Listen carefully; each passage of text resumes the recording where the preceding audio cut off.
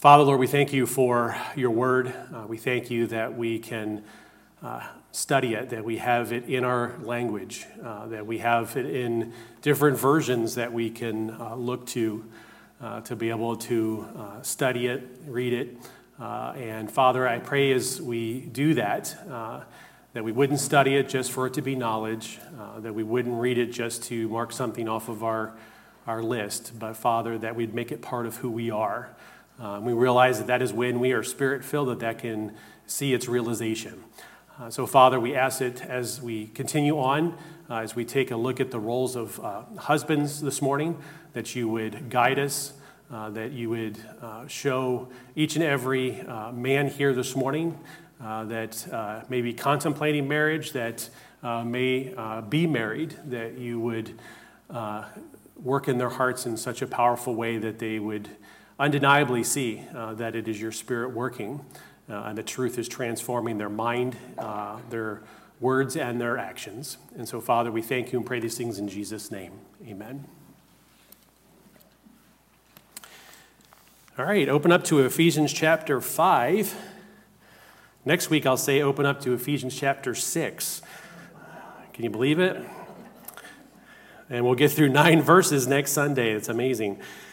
So as we continue on, this section, as I entitled it, is Spirit-Filled Submission in Everyday Life. And as we took a look last time at the command to wives in relation to them submitting to their husbands as to the Lord, seeing that command and realizing that the only way that that can take place so that there is a God-glorifying, God-honoring submission for them to see that they are submitting to the Lord as they submit to their husbands, that it can only take place when they are Spirit-filled. If you are grieving the Holy Spirit, if you are quenching the Holy Spirit, it will make it very, very difficult, if not impossible, for you to submit in a way that would glorify God. And so that was the charge last time to the wives here and those that were considering marrying a husband. And today we pick it up in verse 25.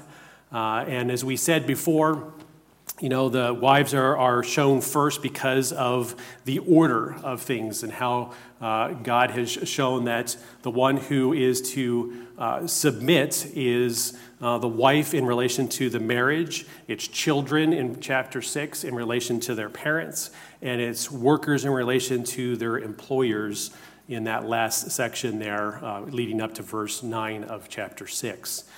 And so you'll notice that God had 3 verses for the ladies and a whole lot more for the guys. And I don't know if that's a commentary on men and their stubbornness. Don't ask Michelle. She probably would tell you the truth. That sometimes we can be stubborn. Sometimes we as men, as husbands, are not spirit-filled. And so the charge is here this morning as we look at the keys that God has given to the husbands in the marriage setting so that the marriage itself will glorify God, that the marriage itself will be a picture of Christ and his love for the church, his bride. And so I'd like to begin right there at the beginning of chapter 25 with that very first section. It says, "Husbands, love your wives." Stop. So every husband here, every young man that's considering getting married, or an older man that's looking to get remarried, take these words in. Husbands, love your wives. This is not a love like the world has. As a matter of fact, I even had someone ask me this question a few weeks ago in relation to understanding why in their English translation the word love is used repeatedly, but yet has different meanings to it in relation to its context and the use of the word there. Well, that's because as we take a look at Greek language, there's actually 4 words that they use to speak of love. And it's important for you to know which one Paul is speaking of here as he makes this charge, under the inspiration of the Holy Spirit, that you as Spirit-filled men can love your wives. And so let me refresh your memory just a little bit because it's important. Otherwise, you may be seeking to love your wife in a way that is not what is called here in the text. Because there is the Greek word eros, which this is not the word that is here in the Greek text. This is a sexual love, and it's driven by one's desires. It is not phileo love, which is a brotherly love that is driven by one's friendships or friendliness. It is not storge love, which is familial love, a love that is driven by one's blood relations, which leaves us with the very last one that is actually in the text here this morning. This is that word agape love. And the agape love is a willful love. It is driven by one's unconditional acceptance. So as you take a look at that phrase, husbands, love your wives, it is husbands, agape your wives. And agape love involves faithfulness, commitment, an act of the will. This is not just driven by emotions, which if you take a look at eros, that is sexual, again, driven by mainly emotions. Phileo, which is friendliness, which can come or go and is often driven by emotions. Storge, which is familial love, which is also often driven by emotions. Doesn't mean that the mind does not engage, but when we look at agape love, the love that we are commanded as husbands to have for our wives, it is a love that is an act of the will. It is an act of the mind. And it is, utilizes the emotions as well, but it's not based in the emotions. So the reason why this is important, because it is loving even when one is not loved in return. Okay, let me say that again. Agape love is loving even when you are not loved in return. See, it doesn't change the command, just like with the wife in relation to submitting to her husband as unto the Lord. That submission is not based in whether or not that husband is a good leader, if that husband is himself submitting to the Lord. The command is standalone. And so when it states here that we are to love or agape love our wives, we see that this is an act of a will which goes beyond just reciprocating love or just feeling like you should love your wife. This is an act of your will where you're saying, I choose to love my wife. And Paul, doesn't just leave it there because he adds the next word, as, which brings us to this next section, which that as has a whole bunch of clarifiers as to what this agape love is like, what it is compared to, and therefore what the mark is or the litmus test in relation to men in loving their wives. So take a look there at verse 25, because it says there, husbands, love your wives as Christ loved the church. You can stop there. That's the first of, I didn't even count them here. 1, 2, 3, 4, 5.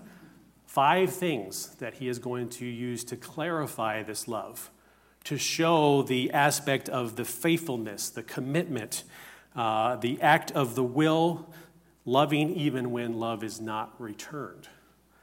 So the first is, as Christ loved the church. You could even go to the extent of saying agape love is God's love, because God loves unconditionally. And when you think about it, and we've looked at this earlier in the book of Ephesians, that, what is there to love of someone who has shown their anger, that has shown their defiance, that has chosen willfully to break God's law? That there's none righteous, no, not one. There's no one who seeks after God. They have all gone astray. They've become worthless. So what is there to love other than God actually exercising love, because God is love? Again, one of his attributes. So God is acting out of his nature, out of his character, to love that which is unlovable. And this is the kind of love that the husband is commanded by God to do in relation to his wife. Husbands, agape love your wives. If you look back at Ephesians chapter 2, verse 4, this gives you a beautiful picture of what this love looks like. But God, being rich in mercy, because of the great love with which he loved us, notice, even when we were dead in our trespasses, made us alive together with Christ. By grace you have been saved. So you'll notice that it's an act of God's mercy, an act of God's grace, in relation to a great love that he has, even when we were his enemies, even when we were dead in our trespasses and sins, separated from God himself because of our sin. That's when God showed his love through Christ for the church. And that's the very first call here at the top of this list of 5. Husbands, love your wives as Christ loved the church. So what does that mean in relation to husbands? Husbands, continually choose to unconditionally accept your wife by loving her. Not a sexual love, not a brotherly love, not a familial love, but an agape love. Because that's what you're commanded to do. Because it reflects Christ's love for the church. The second one is also there in verse 25. The second as that we're given as an example as to how men are to, or husbands, I should say, are to love their wives, is there in verse 25. And gave himself up for her. So Christ gave himself for the church. So not only did he love her unconditionally, he loved her first, giving her the ability to love him, but he actually gave himself. So here in Greek, this love that it's talking about is an active sacrifice. It's not a once and done, it's actively sacrificing. So that means each moment of every day, a husband should be seeking to actively sacrifice himself in love to his wife. That's the kind of love he should show. And you're thinking, wow, this is really starting to get intense, Pastor Bill. Yes, it is. But again, remember the context. Spirit-filled believers. What is impossible with man is possible with God. So the only way that we can fulfill our role as husbands to our wives is when we are Spirit-filled men. If we quench the Spirit, if we let our anger get the best of us, if we choose not to love because we're not feeling loved, then we're missing out on the blessing of loving even when we're not being loved in return. Doesn't mean that the wife won't love, but this is the command. And the thing is, the love that a husband gives should be in line with the wife's love language, because not every woman is exactly the same. They're all different. And depending upon which wife you have, you may have to show your love to her in spoken words. You may have to show your love to her in acts of service, or the giving of gifts, or time, or embracing her. So you're going to have to determine what that is as you get to know her, but it doesn't change the command that you're unconditionally to love her, no matter what she says to you, no matter if she is loving you like she should, whether she's submitting to you like she should, or as we'll find at the end in verse 33, if she's respecting you as you should. The command is, love your wife as Christ loved the church and gave himself up for her. I found this quote, which I think is a good example of what that active sacrifice looks like, because we know ultimately that Christ gave his life for his bride, for the church. One wife said to her husband, "Dear, I know that you're willing to die for me. You have told me multiple times. But while you're waiting to die, could you just fill in some of the time by helping me dry the dishes?" See, the thing is that it's one thing to say that you're ultimately willing to take and sacrifice yourself for your wife. in the big thing, but what about all the little things? See, it's an active sacrifice. It's not waiting for that one moment in time where you may have to, guard your wife and, die in her place. It's all the things that are actively happening each and every moment, each and every day, looking for ways in which you can show an active sacrifice, saying, I'm going to put aside what I would like to do right now so that I can show that love to my wife, just as Christ showed his love for me and my wife and every other Christian that I know. Because it's a glorious reflection of a marriage working the way it should. So as Christ loved the church, as Christ gave himself for the church, third, as Christ sanctifies the church. Take a look at verse 26. That he might sanctify her, having cleansed her by the washing of water with the word. So what is this washing, of the word? Well, remember what the word of God is. The word of God is truth. John 17:17 says, sanctify them in the truth. Your word is truth. Sanctifying being that process by which God is continuing to make us holy as he is holy, as the Spirit works in and through us, as the fruit of the Spirit, love, joy, peace, patience, kindness, goodness, and self-control, all have their good work in and through us each and every day. Well, this call here is that Christ is sanctifying the church. So what does that look like for husbands? Husbands, be men of the Word of God. That means you need to be in the Word of God yourself. Because just as Christ sanctifies as the one who is the way, the truth, and the life, we must be men of the Word so that we can sanctify our wives in the Word. To live the Word of God out so she can see an example of a godly man living as he should and loving as he should, giving himself sacrificially to his wife. So husbands, be men of the word, leading your wife in the word. That's how that sanctification works, cleansing her by the washing of water with the word. Because as the word of God has its good work in your life, it will have a good effect in her life. It all connects together because, again, as Kurt didn't even ask the question this morning, I expected him to do it. What is the theme of the book of Ephesians? Unity. There you go. Unification in marriage, because there is a union that is unbreakable between Christ and the church. He gave himself for her. He is sanctifying her because he loves her unconditionally. He loves her even when she goes off and believes false teachers.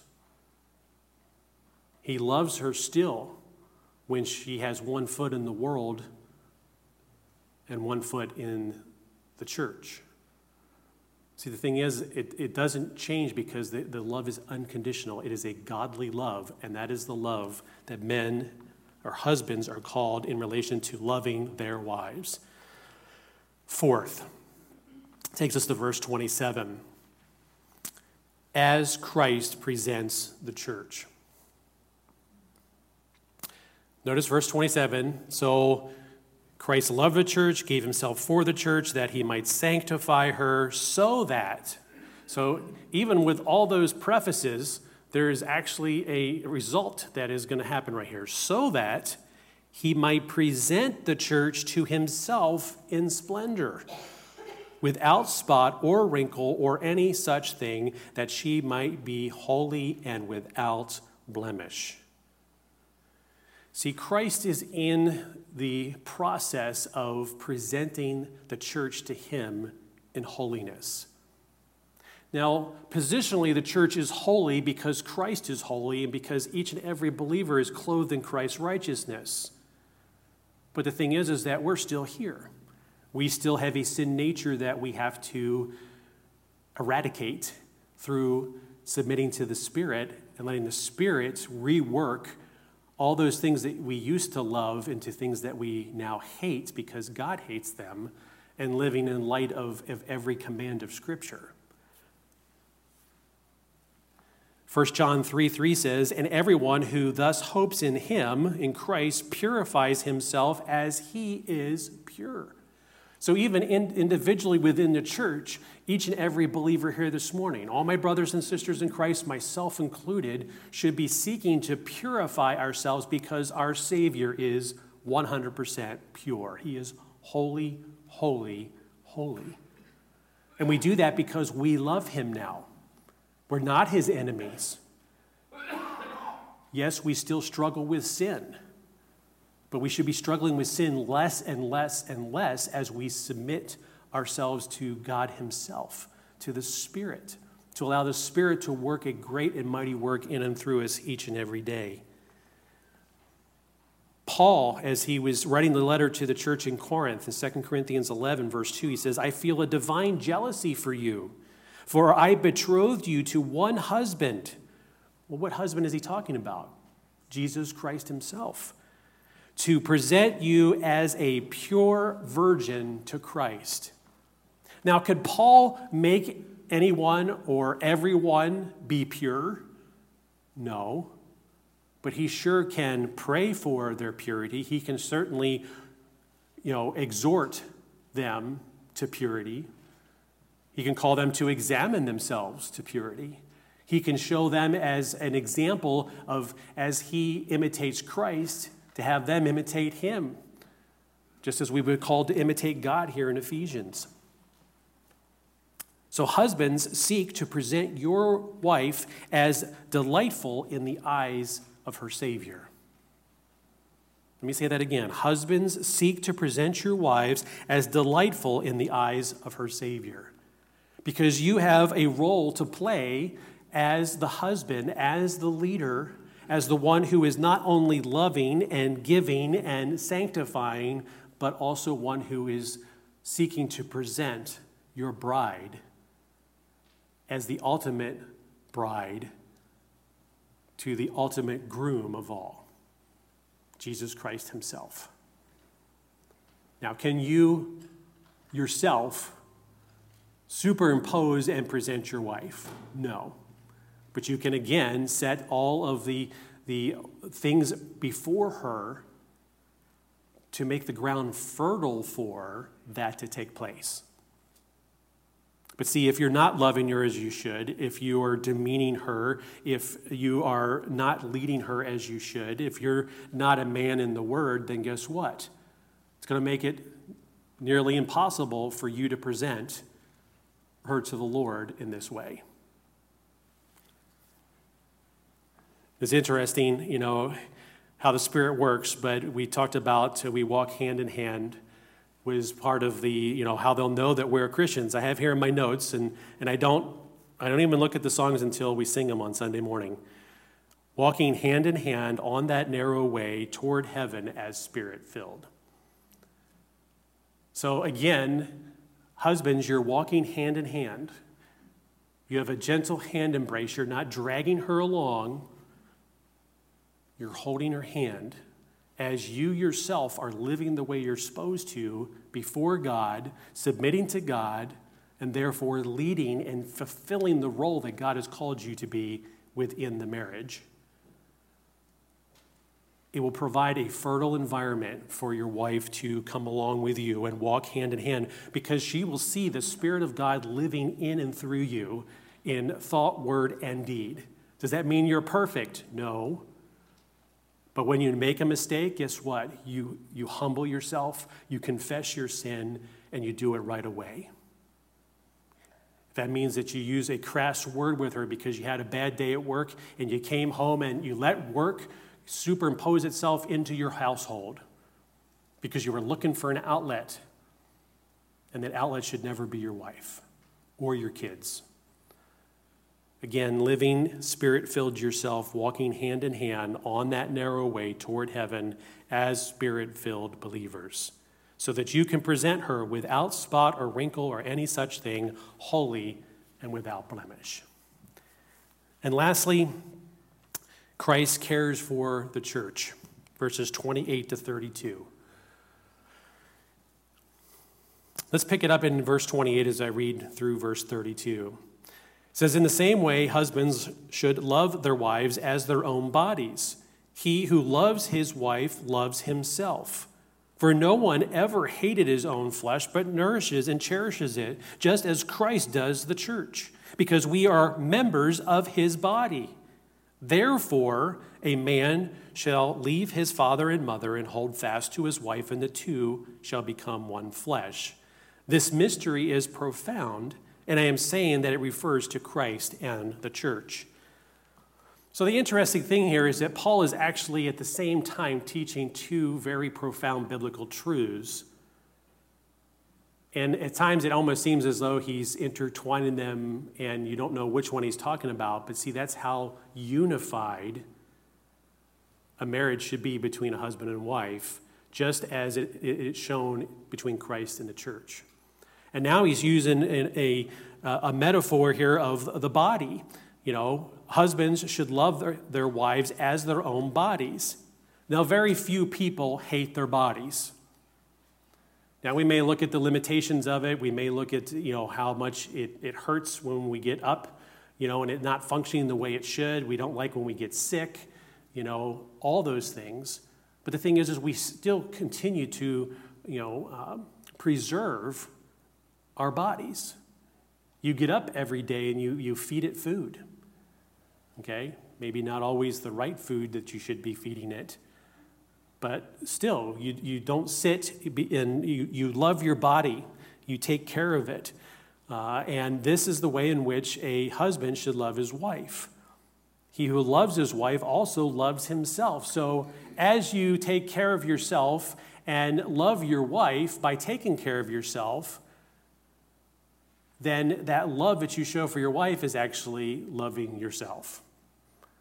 Because God has, so worked out so that there's a blessing in which can be had when we are obedient and do what God commands us to do, that he, again, in turn, gives blessing back.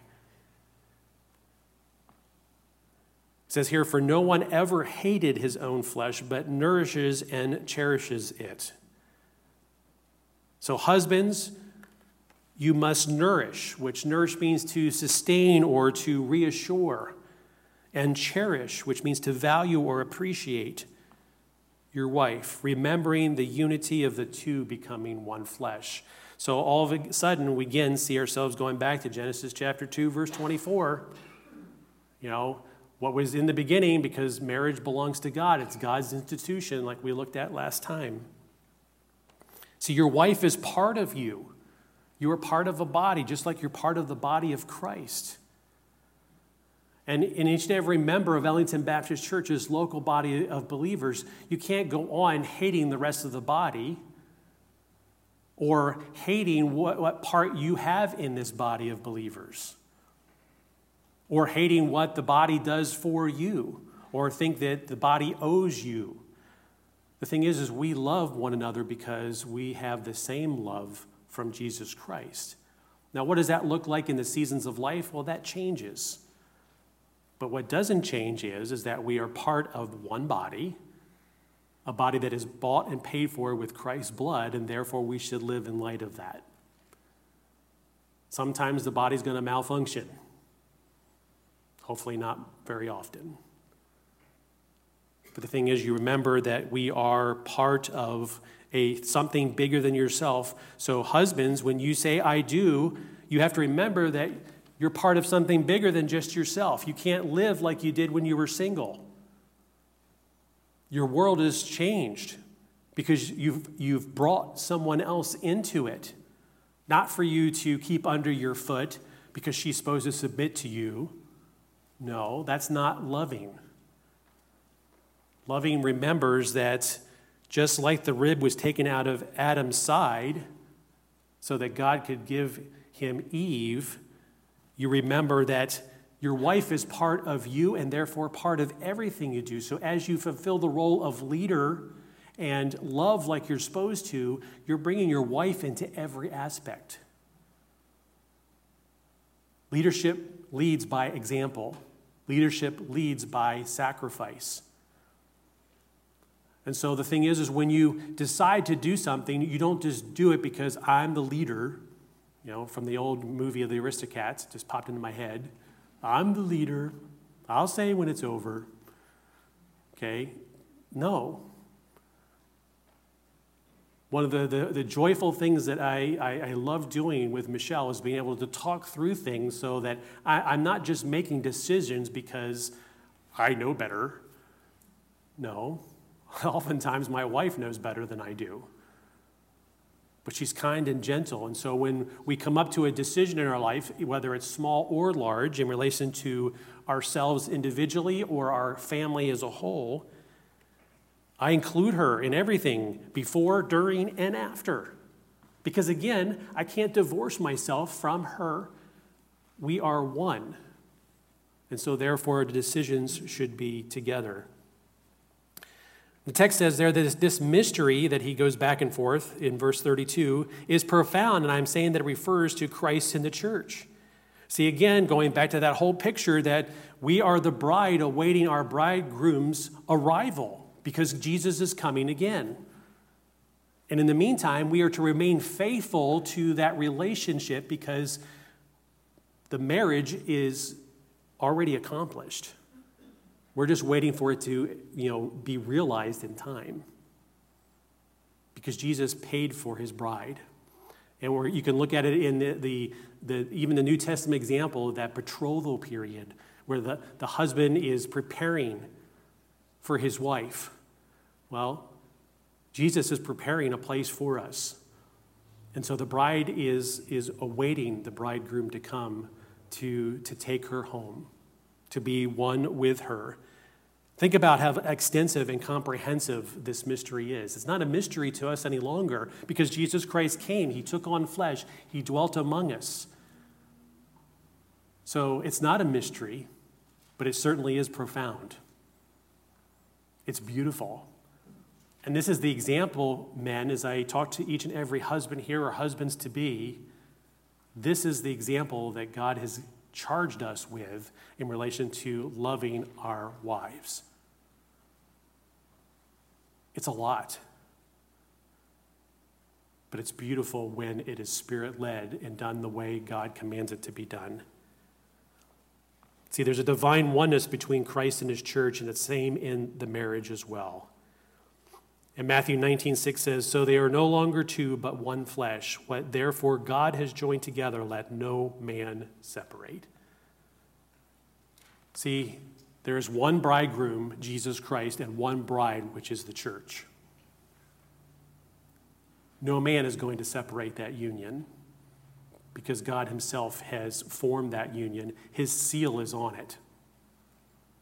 And the Spirit isn't going to allow that seal to be broken. And there's a day coming when the bride is going to meet the bridegroom. And it's going to be a glorious marriage supper of the Lamb. So men, I know you're probably going, wow, I shouldn't have come to church today. But I'm glad you did. Is this a high calling as we see 5 examples as Christ? How can I possibly be Christ to my wife? Well, you can in your own flesh. But you can be Christ to your wife when you're Spirit-filled. He loved her. He gave himself for her. He sanctifies her. He presents her to himself, and he cares for the church. She's precious to him, and therefore our wives should be precious to us. And I told you last time that there's going to be a key here as we look at the last one to the husband and wife, which takes us to verse 33. It says there, "However, let each one of you love his wife as himself, and let the wife see that she respects her husband." So there are 2 commands here, and Paul all of a sudden, after showing this dual teaching happening at the same time, showing you 2 different aspects that really are joined together as one in relation to that mystery in Christ and the church, and the husband with the wife in an actual earthly marriage, he brings us back full circle and says, however, let each one of you, so again, we're going back from the mystery back to the commonplace, and guess what? There is not an excuse in the book. There's not an excuse in your head that will work. It says, however, let each one of you,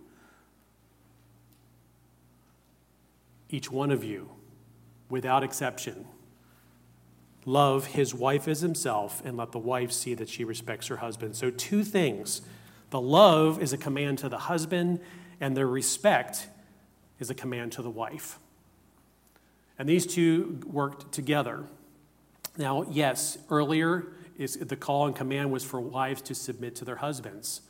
Well, submitting to their husbands as to the Lord is showing respect to the husband. So these 2 work together.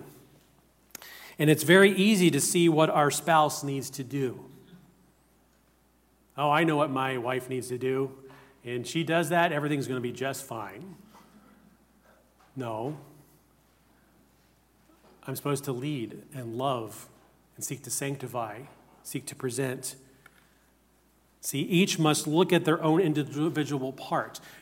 Wives, God is not going to ask you, did your husband love you like Christ, my son, loved the church? He's going to look at you and say, did you respect and submit to your husband as to the Lord? The same is true, the opposite for husbands. See, I believe that these individual commands fulfill what each spouse needs. And I think this is how God has, created women to need love and created men to need respect. So husbands are called to unconditionally love their wives, which, when obeyed, fosters a productive environment for the wife to respond in respect. Now, is that a guarantee? No. But it does provide the environment, the foundation, that when you are doing what you are called to do as husbands to your wives, that it actually enables your wife to do what she is commanded to do. Because again, remember, they're unified. You're part of one body. So what you do as part of that one body affects what the other part of the body has. Wives are called to unconditionally respect their husbands, which, when obeyed, fosters a productive environment for the husband to respond in love. Again, because they're unified. So when we do what we are commanded to do, there is blessing. And know this, that even if you do what you're commanded to do and your spouse does not do what he or she is commanded to do, God knows. And God's grace and mercy is new each and every day. Do what you're commanded to do. Do it in a spirit-filled environment, because there's blessing when that has happened, and that's the only way you're going to be able to do it. Emerson and Sarah, I think their last name is spelled or pronounced Egeritz, but you can correct me if you've seen it and know better. They have an illustration I think fits well here. It's, you're stepping on my air hose. Imagine that the wife has an air hose that goes to a love tank. She needs love like she needs air to breathe. When her husband stands on her air hose buying a birthday card for their anniversary, she'll react negatively. When the husband sees the spirit of his wife deflate, he should realize he's stepping on her air hose and get off of it. Though she may react in a disrespectful way, she is crying out, I feel unloved by you right now. I can't believe you're doing this to me. Likewise, the husband needs respect, just as he needs air to breathe. He too has an air hose to a tank labeled respect. And if the air is coming through, he is just fine. But he deflates when his wife steps on his air hose by saying things like, you don't care, you are so unloving. If she shows disrespect in an attempt to motivate him to be more loving, it hinders the relationship. Husbands and wives must learn how to recognize when they are stepping on each other's hoses and respond appropriately. When a wife is careful to show respect in obedience to God, her husband will stay connected and teachable.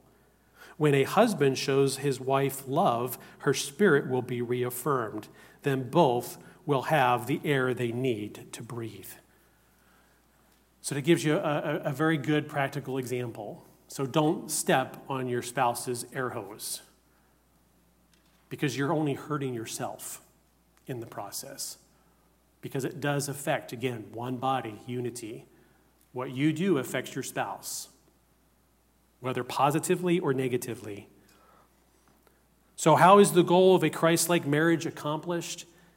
Very simple. Christ must increase and I must decrease. It's a surrendering of self. It is being spirit-filled and not flesh-driven. Because when we're flesh-driven, we're stepping on our spouse's air hose. When we're spirit, we're making sure that we're giving the love and the respect. And know this too, that the commands are there individually, but you love and respect each other. They're not just mutually exclusive. The commands are there because I believe that God commands them because that's what each one needs. Wife love, husband respect. But you love and respect your spouse. Accepting and committing to the roles of the husband and wife toward each other. Husbands assume the leadership role, showing love, compassion, mercy, forgiveness, respect, and selflessness as Christ does for the church.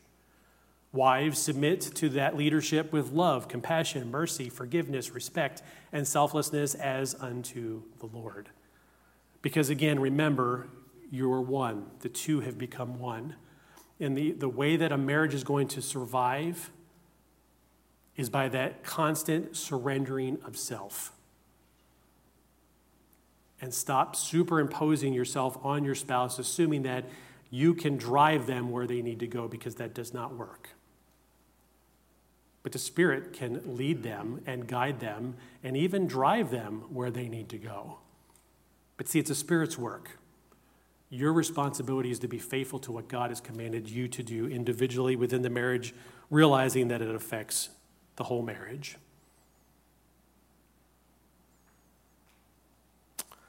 Let's bow for a closing word of prayer.